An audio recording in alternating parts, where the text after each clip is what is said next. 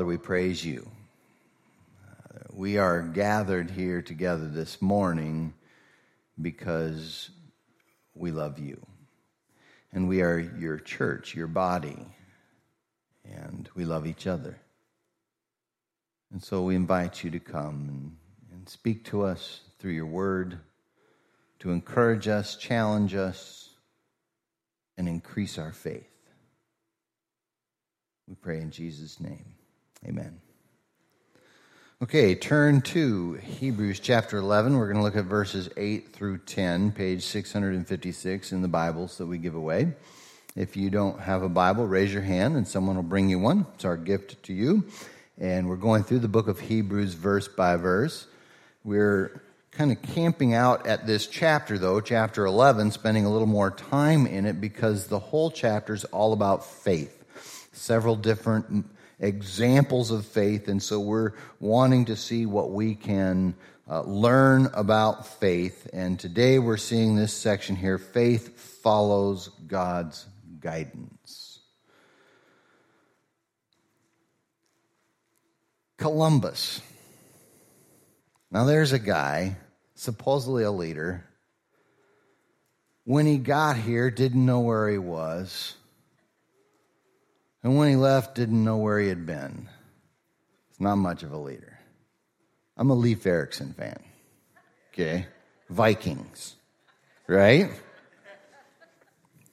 Adam Thielen. Got it? Okay. Vikings. All right. But leaders, what makes a good leader? Well, listen, have you ever thought of taking a class in followership? It's a good idea, by the way. Joseph Stoll, in his book Following Christ, he makes this point. He says this followership would be drudgery and dull if it were nothing but an obligation to fulfill or a list of rules to keep. We don't find joy and fulfillment in a good marriage because of the institution of marriage, the laws that govern it, or the tax breaks for filing jointly. What would motivate me to change diapers, pick up my clothes, endure crowded aisles in the grocery store, or be faithful? It is relationship. Doing these things for Marty, that's his wife, is what gives meaning to the menial tasks of marriage. If Christianity is dull and boring, if it is a burden and not a blessing, then most likely we're involved in a project, not a person, a system, not a savior, rules rather than a relationship. But Christianity is a relationship. But it is a relationship, it's a special relationship where Jesus is Lord. He is the leader, not us. And he calls us to follow him. That's how he called absolutely every single person. Search the scriptures. He said, follow me. So, how do you know if you're a follower of Jesus? Well, one thing you could check is, are you following him? Jesus is Lord, and he has a plan for your life. Are you following him? So many people have so many struggles in life, and often the root cause of the struggles is rebellion. We want to be the leader. Counterculture Christians, however, follow Jesus no matter what the world thinks. Now, Abraham was one of the original followers of God. Let's look at our passage. Hebrews 11, verse 8 through 10. By faith, Abraham, when he was called, obeyed and set out for a place that he was going to receive as an inheritance. He went out even though he did not know where he was going. Maybe a little like Columbus. By faith, he stayed as a foreigner in the land of promise, living in tents, as did Isaac and Jacob, co-heirs of the same promise. for he was looking forward to the city that has foundations, whose architect and builder is God. So Abraham had faith, and faith follows God's guidance. We start out here and we see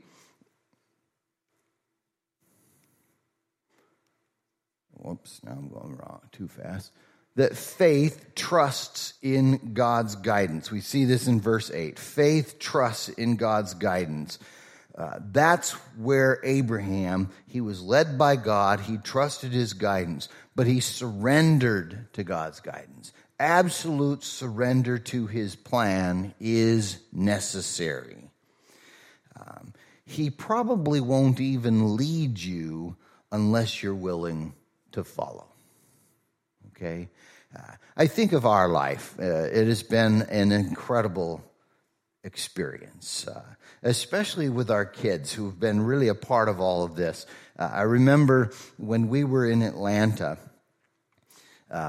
Elizabeth had begun to sense that perhaps I was an assistant pastor at a church, and she began to sense that perhaps we should look into me being a senior pastor, and she saw this opening in Colorado, and I was like, no, I love my job here and that kind of thing.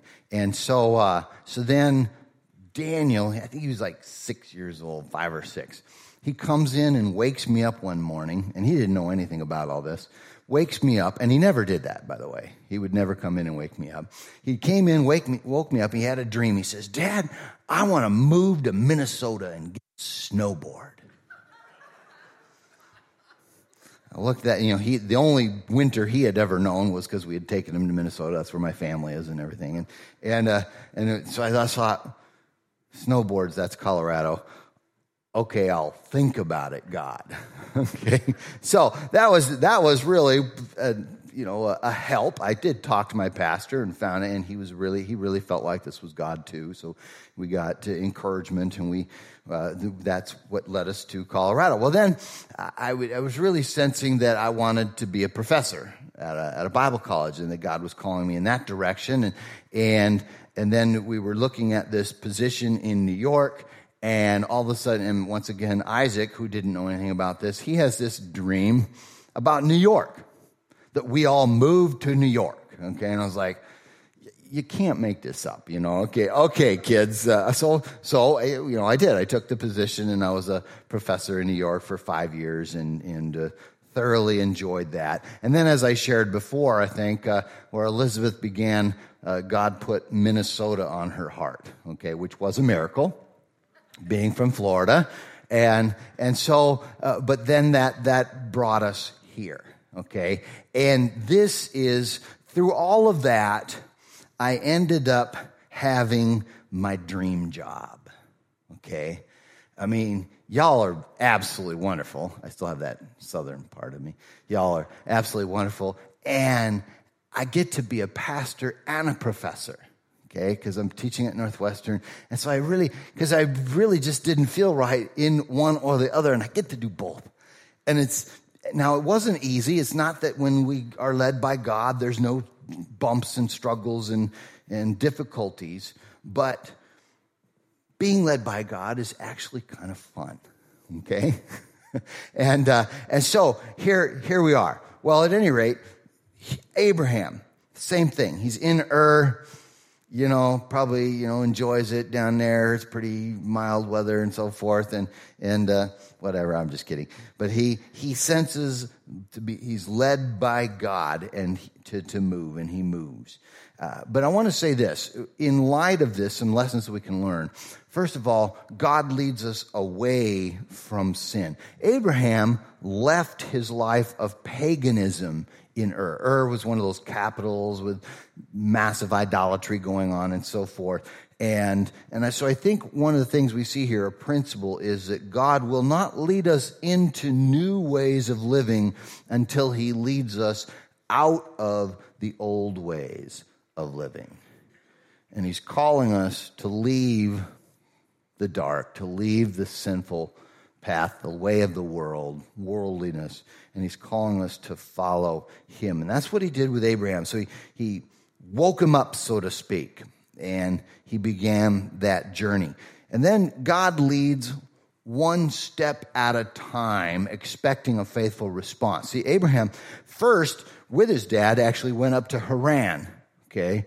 And then before he then eventually made it down to what we call Israel now. And that's kind of an interesting journey in and of itself. Just a little sidelight. In archaeology, they have discovered that the movements, the migration patterns of people, there was this time period where there was this prevalent migration from the south and east of the ancient Near East up to the northwest, okay? But most of the time, right around 2000 BC, okay? Whereas before that and after that, it was all northwest down to southeast, okay? And so you're thinking, well, you're boring me, Larry, okay? Well, what's fascinating is that's exactly when Abraham came on the scene. So it's at least reflecting that Moses got it right when he spoke of this. So, just another little archaeological tidbit there for you. But the point is, we also need to recognize here, we're thinking, oh, okay, he got a little calling. Let's go, up to Haran and down to Palestine. Sounds fun, right? It wasn't that easy, okay, back then. Let me read something from Albert Mohler's commentary on this. And he says, Abraham's faith is seen in the fact that he left his home country of Haran in Mesopotamia in obedience to God, even though at the time he had no idea exactly where he was going. Of course, this may not strike us as a remarkable act of faith, but that simply proves how unfamiliar we are with the culture of the ancient Near East. The Mesopotamian world could be quite dangerous. Physical protection was often the result of being closely knit to one's kin and community. Travel was particularly hazardous since it separated a person from his place of protection and exposed him to marauders and thieves. In this light, the fact that Abraham left Haran and traveled to a land that he did not know is indeed a remarkable act of trust in God. And so though it wasn't easy, he heard God and he pursued the voice of the Lord. So God leads us one step at a time, expecting a faithful response. Now, with that, I would say we must die to self. If we want to be led by God, Dietrich Bonhoeffer, he said, when Christ bids a man to come, he bids him to die. And that is true, actually. Luke 9:23, Jesus said, if anyone will come after me, let him deny himself, take up his cross. That means die to self and follow me. So that's how Jesus presented the gospel, by the way. And so we must die to ourselves. Now, once we die to our own selfishness, God changes our desires to conform to his desires. It's actually an incredible thing that takes place. I want to read how John MacArthur explains this, okay, in his commentary. This is pretty neat, okay? He starts out, he says this, it is the desire for sin that is the root of worldliness, and from which the believer is to be separated. Do not love the world, nor the things in the world. If anyone loves the world, the love of the Father is not in him, 1 John 2:15. The root meaning of holiness is separation, being set apart for God. Okay, now watch this. One of the surest marks of the demise of worldliness is a change in desires, in loves. As we grow in Christ and in love for him, our love for the things of the world diminishes. They will simply lose their attraction. We will not want to do them like we used to. The pilgrimage of faith begins by separating ourselves from the world. And as we concentrate on Jesus and fellowship with him, soon we do not care about the things we once loved so much. When we slip and engage in them, we hate what we do in the weakness of the flesh. then he says this, watch this. Paradoxical as it may seem at first, the highest mark of spiritual maturity is being able to do what we want to do. Now, you got to follow what he's saying here, okay? By faith, Moses, when he had grown up, refused to be called the son of Pharaoh's daughter, choosing rather to endure ill treatment with the people of God than to enjoy the passing pleasures of sin, considering the reproach of Christ greater riches than the treasure of Egypt, for he was looking to the reward. That's Hebrews 11:24-26. Moses did not forsake Egypt because he had to or because he felt obligated to, but because he wanted to. Egypt had lost its attraction. It could not compare with what Christ offered. In this regard, the spiritually mature Christian is like the worldly person. He does what he wants to do. The great difference is that the mature Christian wants what God wants. And so the more we love Jesus, the more we want what he wants, our desires even begin to change. It's a process called sanctification. But our desires begin to change, and we want what God wants. And so when he leads us, it's like, good idea, God. Okay? He always leads us away from sin and then expects one step at a time faithful responses. We must follow each step, though. Okay? Psalm 119, 105 is a great passage. It says, your word is a lamp to my feet and a light to my path. Okay? Now you got to get the picture. Back then, they didn't have these big light beams that they could shine miles away or whatever, right? They didn't even have flashlights. Can you believe it? They had these little like lantern kind of things that would just show where your next step was supposed to be. And you go, okay, there we go. So one step at a time is how, and he's likening that to the Word. God's Word leads us one step at a time. And so as we are following him, we take the steps he's leading us to. Now, when you don't walk in what you already know, you're walking in darkness. You're following him. It looks like it's going that way, and you go this way. You step in the dark, right? You're stepping in the darkness. Look at 1 John chapter 1, verse 6.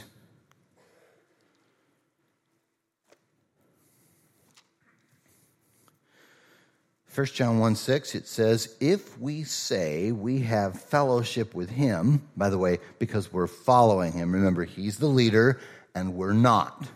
Okay? So we're having fellowship with him, following him, that relationship with him, and yet we walk in darkness, we're lying and are not practicing the truth. Okay? We're fooling ourselves, right?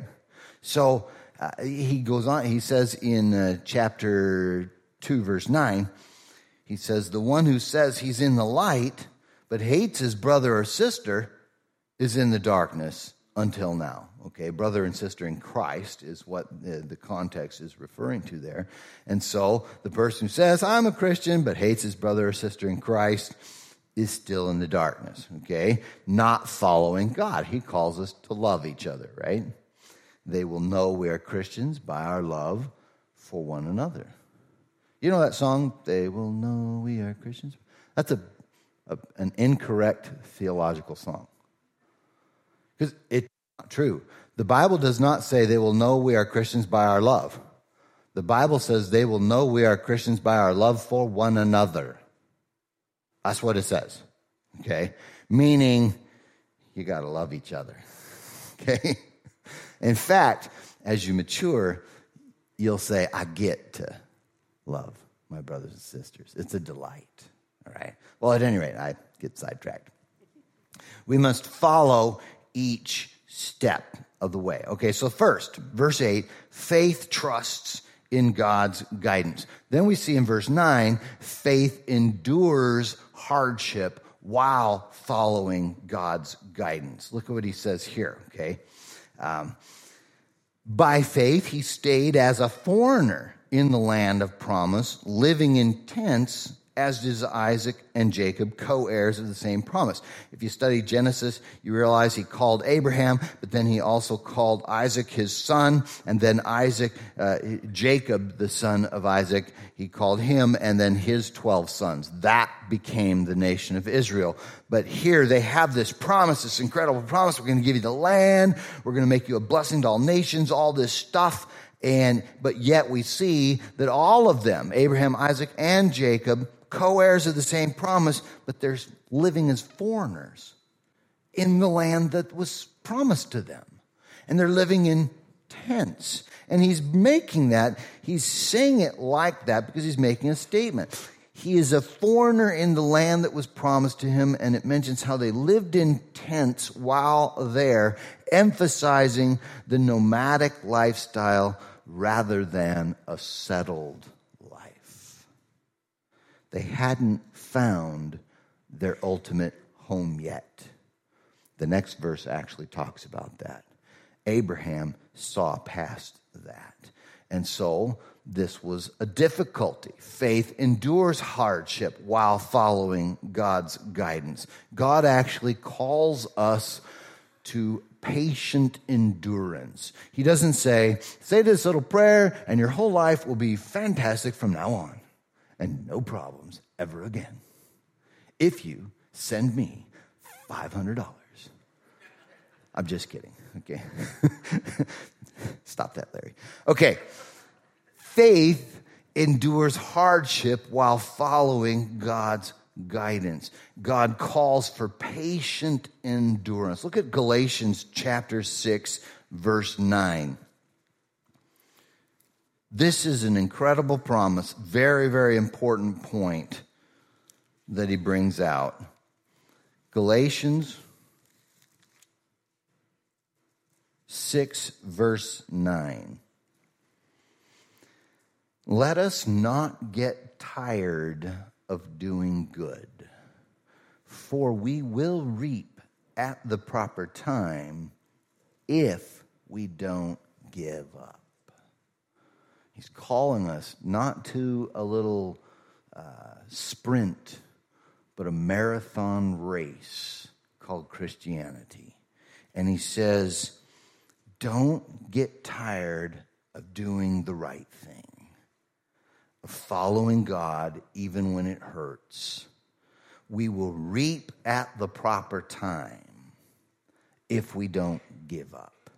And so he's calling us here to patient endurance. Something John MacArthur said, he said, true faith is deaf to doubt, dumb to discouragement, and blind to impossibility.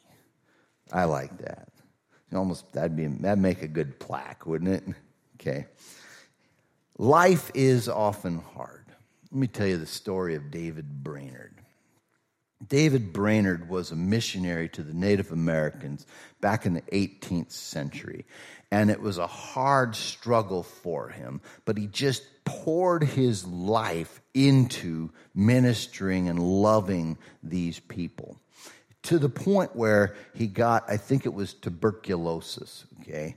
And then he eventually even died from this, right? Well, he gets this, but he keeps on pouring into them. And then eventually, Jonathan Edwards, if you've heard of him, he takes him into his home to take care of him because he was dying, right? His daughter actually took care of him. She gets tuberculosis as well and ends up dying as well. But so it's tragedy, right? And he died at age 29. And you're thinking, 29, he could have lived such a longer life and done so much more work for the Lord and all that. And we have all those kinds of questions and so forth. But life is tough. Now, what's fascinating about his story is he wrote a diary of his missionary work. And Jonathan Edwards, after he died, actually published his diary. So it's the Diary of David Brainerd, if you ever want to look at it. You can still buy it to this day. It was a major bestseller. It has been used throughout up to now to help train missionaries. So his life wasn't for nothing. But he didn't care. If you read his diary, you'd realize, I'm just living for Jesus. I'm going to follow him no matter what. Who cares? I'm following him, and I know that someday there's a place, a city. We'll get to that verse in just a moment. And that's what led him and brought him. So life is often hard, but God calls for patient endurance. And also, God's timing is often not the same as ours. Abraham recognized this. He was promised the land and he never got it, right? His people ended up getting it, but he got the thing he was promised eventually, and we'll get there in just a moment. So God's timing is often not the same as ours. We have some friends who they felt led to be missionaries in Africa. And this was before we met them, okay? They sold everything. And, everything. Sold their house, everything else, took off, used that money to go to Africa. I think it was within 2 to 3 months, it just was a miserable failure. They had to come home. So they lost everything. And nothing happened. And I don't know. No, I can't, not being in their situation, I can't say, well, this is what you should have done or whatever. But sometimes when we sense something, it might not be the same timing as we sense, because perhaps they should have received training. Okay, if I'm feeling called to such and such, I better get some training and then do this and that. Wait on God's timing as opposed to I'm going to jump because I need to do it. Did they get advice from their pastor and their mature friends? I don't know, okay? I just know they're wonderful people, love the Lord, but, whatever happened there, I do know that kind of thing happens. We need to recognize this truth. God's timing is often not the same as ours. And so faith endures hardship while following God's guidance. And then finally, verse 10, faith looks to the final resting place of God's guidance. It says, for he was looking forward to the city that has foundations, whose architect and builder is God. Tents don't have foundations. Yeah, little tarps maybe to keep the rain away, but they don't have foundations, right? He's looking to the foundation. Foundations imply permanence. Abraham looked for the city to come. Eternity is what really matters. This world, and we're going to see this as we go through Hebrews 11 more, this world is not our home. If we live as if it is, we are going to experience disappointment. This world is not our home. Let me read something again from Albert Mohler. He says, there are two important points in this passage. First, the city that God builds is an eternal city. The city that God builds will not be like the cities of Mesopotamia, Egypt, or even ancient Rome, which once called itself the eternal city. These places have come and gone. They have been sacked, marauded, plundered, and pillaged. All that now remains of them are ruins. But the city that God is building is truly the eternal city.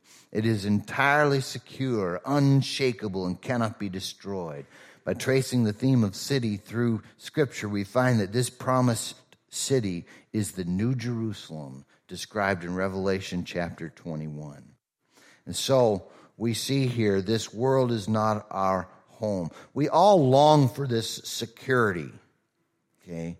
In fact, human beings have two major needs, that of significance and security. But both of those needs can only be truly met in Christ, in a relationship with Him. Your significance will be shattered by the world. And people will try to rob you of it and make you feel like you are insignificant and don't have a purpose. But God says He loves you. and has designed you specifically and especially for a purpose. And so you have that significance, but you also have that security. If you're in Christ, nothing can separate you from his love. It's absolute security. So this world is not our home. If your security is in this world, look out. Our future home is built by God. That's how it ends, right? Whose architect and builder is God. Look at John chapter 14, 1 through 3. Here, Jesus is talking, and in John 14, he says, don't let your heart be troubled. That's a good one. Believe in God. Here's real faith. Believe also in me. In my Father's house are many rooms. If not, I would have told you. I am going away to prepare a place for you. If I go away and prepare a place for you, I will come again and take you to myself, so that where I am, you may be also. Jesus has gone to prepare the place for us. He's the architect. He's the builder. And he's going to do a really good job. Okay, look at Revelation. This is the picture. This is the ultimate house, the ultimate place, so to speak, the foundations that God is making. Look at Revelation 21, verses 1 through 4. It's the last book. It says, then I saw a new heaven and a new earth, for the first heaven and the first earth had passed away, and the sea was no more. I also saw the holy city, the New Jerusalem, coming down out of heaven from God, prepared like a bride adorned for her husband. Then I heard a loud voice from the throne, look, God's dwelling is with humanity, and he will live with them. They will be his people, and God himself will be with them and will be their God. He will wipe away every tear from their eyes. Death will be no more. Grief, crying, and pain will be no more, because the previous things have passed away. That's the city that Abraham saw in the future, that he looked forward to, a city that has foundations, whose architect and builder is God. It's heaven. I want to read something from C.S. Lewis. He's writing about heaven. And this is just kind of interesting. It's just a way. I like to ponder what it's going to be like in heaven. Do you ever do that? Okay, well, this is his pondering, okay? He says, he's quoting a passage in Revelation, to him that overcomes I will give a white stone, and in the stone a new name written, which no one knows except him that receives it. What can be more a man's own than this new name, which even in eternity remains a secret between God and him? And what shall we take this secrecy to mean? Surely that each of the redeemed shall forever know and praise some one aspect of the divine beauty better than any other creature can. Why else were individuals created but that God, loving all infinitely, should love each differently? And this difference, so far from impairing, floods with meaning the love of all blessed creatures for one another, the communion of the saints. If all experienced God in the same way and returned him in identical worship, the song of the church triumphant would have no symphony. It would be like an orchestra in which all the instruments played the same note. Aristotle has told us that a city is a unity of unlikes. And St. Paul, that a body is a unity of different members. Heaven is a city and a body because the blessed remain eternally different. It is a society because each has something to tell all the others, fresh and ever fresh news of my God, whom each finds in him whom all praises as our God. That's kind of interesting, huh? Nice thought there. Our future home is built by God. But I want you to turn to Ephesians 1, 13 and 14, okay? Because it's not just looking to the future. There's a balance here that is healthy to maintain of the now and not yet of the kingdom of God. Look at Ephesians chapter 1, verses 13 and 14. He says, in him you also were sealed with the promised Holy Spirit. So if you're in him, if you've been born again, you've become a Christian, when you're sealed with the promised Holy Spirit, when you heard the word of truth, the gospel of your salvation, and when you believed. The Holy Spirit is the down payment of our inheritance until the redemption of the possession to the praise of his glory. Now that word down payment is arabon. Okay? The Holy Spirit is a down payment. You have to understand what this is saying. Okay? We all know what a down payment is, right? When you borrow some money, you put a down payment on it. Maybe you're borrowing money to buy a house, so you put a down payment, right? The bank receives your down payment. It receives a little bit of the full amount it's going to get later, right? The Holy Spirit is the down payment to you. It's a little bit of the whole amount that you're going to get later. Got it? So when we receive the Holy Spirit, we're not just getting a promise of what's to come. We're experiencing a little bit of what it's going to be like when Jesus comes back. So the Holy Spirit is when we have those wonderful tastes of his goodness and glimpses of his glory. Sometimes they just overwhelm us with just, wow, God, you are awesome, incredible, okay? That Holy Spirit, that's the one I'm talking about, okay? The Holy Spirit, we actually get to experience a little bit of heaven now. That's what a down payment is. And that is well enough to say, I don't need the world anymore because God is far better. Even just this little down payment. And guess what it's going to be like when he comes back? Whew, I can't even think about it. Can't even imagine it. Okay, you get the point? So our future home is built by God. We have that promise, but we get a little taste of it even now by the Holy Spirit. Let me finish here with one last note from Moeller. Let's be candid. If you do not have any assurance of joy in the life to come, then it makes sense to pursue all the pleasure you can in this life. As Paul says in 1 Corinthians 15:32, let us eat and drink, for tomorrow we die. As Christians, however, we cannot place our ultimate satisfaction and hope in the promises and pleasures that this world has to offer. We must live by faith, recognizing that one day we will experience a joy that is greater than any joy we can know here in this life. The joys of this world are fleeting and passing, but the joys of heaven are eternal, abundant, and never fading. If we live for those joys, we will set our affections on eternity, live meaningful lives for Christ, and endure sufferings in his name as we look for the joy that awaits us in God's heavenly city. In that city, we put our hope. Let's pray.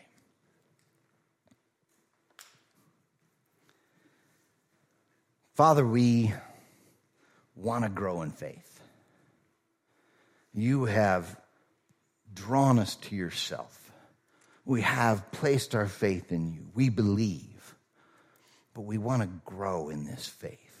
And we see here from Abraham that faith trusts in your guidance. And we want you to lead us away from sin and into your plan that you have for us. We're willing to patiently endure whatever we have to. We know that you will see us through and give us the strength to endure. And that we have this ultimate hope at the end because we believe. Increase our faith. We ask that you would give us those tastes of your goodness, those glimpses of your glory. We would even see the sick healed. Those who are in bondage truly set free. Lives changed forever. Use us to bring these kinds of things about, we pray. In Jesus' name, amen. Let's stand and worship our great God.